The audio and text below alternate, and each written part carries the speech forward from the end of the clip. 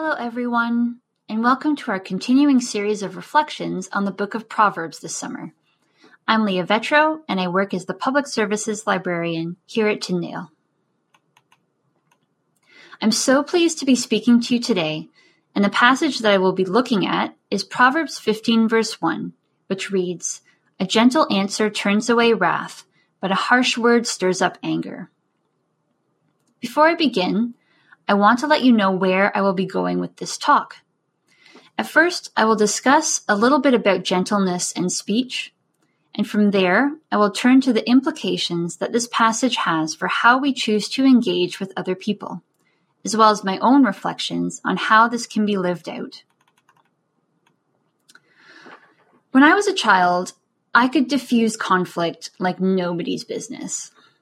I learned early that the right combination of words and tone, often with a heaping dose of groveling or apologizing, whichever the occasion called for, could magically end any argument or smooth any amount of tension. For most of my life, I wielded this like a superpower or spiritual gift and received praise for my maturity and gentleness. When I discovered Proverbs 15, verse 1, it felt like further confirmation that I was really on to something godly. I was pleasing God and developing my reputation as an obedient child who was kind and never made any trouble. However, as I grew older and became more aware of myself and what healthy relationships and conflict look like, I learned that I needed to become better acquainted with what this passage means and what it does not mean. Being asked to speak from Proverbs seemed like a great opportunity to do a deep dive into what is still one of my favorite passages on gentleness, but for very different reasons than 20 years ago. This particular proverb is found in the section of the book attributed to King Solomon. This part of Proverbs deals largely in contrasting wisdom and foolishness or wickedness. Many verses are formed like couplets, with an and or but separating the wise course of action from the unwise. So to begin, let's look at the Hebrew word for gentleness in this passage and the words and concepts with which it is contrasted. As a good Tyndale-trained student of the Old Testament, I'll begin with a brief word study. The word that is translated here as gentle is the Hebrew adjective rach.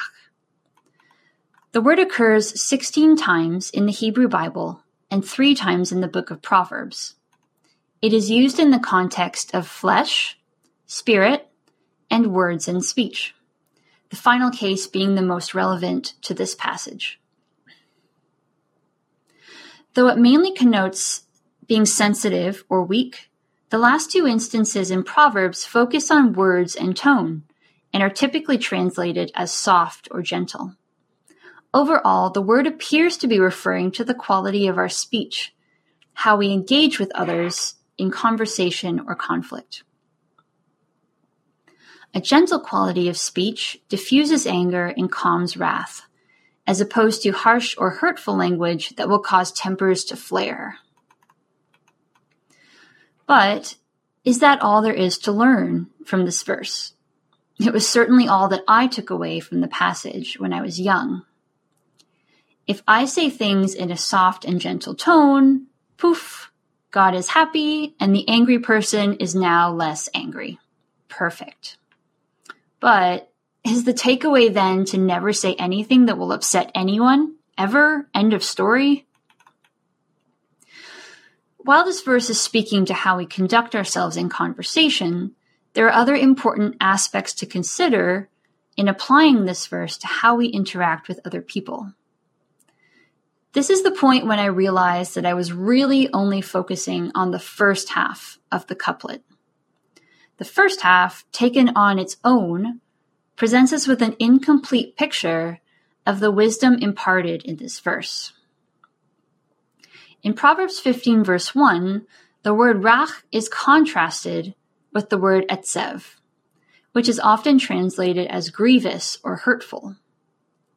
So, speaking in gentleness is not limited to adopting a mild or soft mode of speech, but implies here a deeper quality of loving kindness, the opposite of harsh or hurtful. It is not enough to just do what is called sweet-talking someone. Implied in that expression is that it is all talk and no substance. And I think that by contrasting gentle with hurtful, the implication is that gentle words must have real substance on their own, a substance that is not hurtful or harsh or grievous. To make this point, I want to bring up the other instance of the word rach in Proverbs that is similar to the one in Proverbs 15, verse 1. In Proverbs 25, verse 15, it states, "Through patience, a ruler can be persuaded, and a gentle tongue can break a bone." Again, we have the same word, and again, it is being applied to speech. In this verse, the message is clear. Gentleness is powerful. It is strong. It gets stuff done in a big way. It is equated with the persevering power of patience, which can persuade even royalty. And yet, it is still gentleness. It is still softness. But in that softness is power. Power to what? Well, at its heart, Proverbs 15, verse 1 is about communication. So the power to communicate effectively, lovingly, and, I would add, truthfully.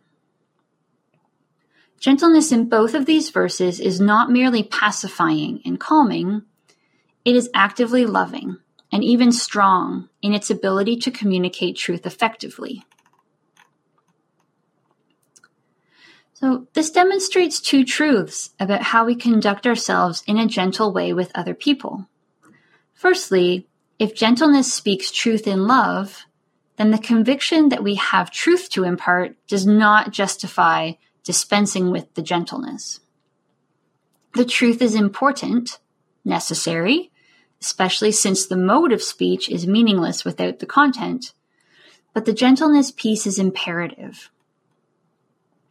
Truths are rendered more powerful and palatable when they are communicated with gentleness. Gentleness implies care for the person to whom you are communicating the truth. So gentleness and love go hand in hand. However, the second truth is equally important, and that is that gentleness without truth is empty and even dangerous. So this second point prompts me to reflect a little bit more on my own takeaway from this passage. I acknowledge that I have never been great at speaking up or speaking out about things that are important, but may create waves. Whether it is standing up for myself or others, or communicating a hard truth, my fear of rocking the boat and breaking the peace have often kept me silent. And if you'll pardon a brief tangent, but it will make my point, over the last few decades, many people have developed a passing familiarity with the Enneagram. And for those of you who are unfamiliar, the Enneagram, like MBTI, is a tool that some of us find helpful for learning more about ourselves and our strengths and weaknesses. So the point is that I am a type 9, the peacemaker. And why do I share this personal information? Because peacemakers, more than any other type, seek to create peace, often at any cost. And I have sacrificed a lot, including at times my own mental health, just to keep peace. But am I truly peacemaking, or am I just peacekeeping? When I was a child, was I being praised for true gentleness, or for my willingness to simply be quiet and not cause anyone discomfort? I had mastered the tone, but not the substance. It took almost losing friendships and damaging relationships to realize that people could tell when I was merely pacifying them or projecting gentleness only on the surface. In short, they often caught me out in lies and half-truths that were meant to reestablish harmony. In fact, a few years ago, a friend of mine told me a difficult truth. She confronted me with the reality that I was sacrificing honesty and integrity for the purpose of keeping a cheap peace. I was giving answers and responses with the sole purpose of creating harmony. It was pointed out to me that I was not loving my friend, nor was I loving myself. It was then that I fully grasped that gentleness that is not speaking truth in love is empty. Gentleness is a choice that we can make when we choose to communicate the truth. I learned that day that I was being gentle without loving my friend enough to tell the truth. And I watched her model telling a hard truth with gentleness. I had prided myself on modeling Proverbs 15 verse 1, but I was only doing it halfway. Love that looks like Jesus' love does not shy away from the truth. And in doing so, Christ always modeled speaking with gentleness to those he loved, even when they were being particularly dense or difficult. In this way, Jesus is our example for the virtues that we see that we read about in the rest of Scripture. In his ministry, we witness him living gentleness. Proverbs speaks to the wisdom of minding how we talk to others, but Christ models what this looks like when it is lived out in love. While rebuking, teaching, and calling to repentance, Jesus practiced gentleness, at least when he wasn't flipping tables. He demonstrates that it is not about maintaining peace. Indeed, one might actually wonder why he wouldn't choose to be more harmonious, not rock the boat. Wouldn't he have accomplished more by not angering the elites and authorities, the people with the power? As the saying goes, you catch more flies with honey. But Jesus didn't choose to do it that way. He combined both truth and gentleness in his mission to inaugurate God's kingdom on earth. There are times in life where we will need to speak truths that we would rather not speak, or hear truths that we would rather not hear. But life is not about keeping peace for its own sake, or desiring that other people simply keep us comfortable. However, gentleness as a sign of love and care can go a long way to softening the hard edges that truth often has. Gentleness can indicate to someone that I am speaking to them in love, and it can show me, as my friend did, when love is the motivation behind a difficult truth. We live in a time that calls for many of us to speak hard truths to people we love and respect, and have difficult conversations with people we love yet disagree with.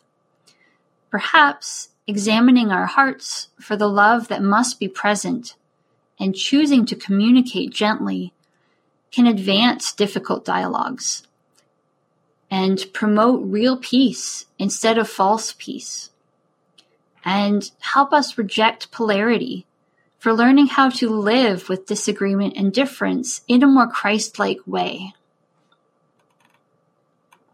So, in conclusion, I do really still love this proverb.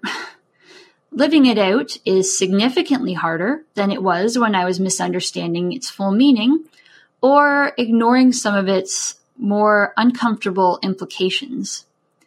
But now, for me, it points a way to growing in love and learning how to speak truth, especially as someone who would rather just not and keep everyone happy.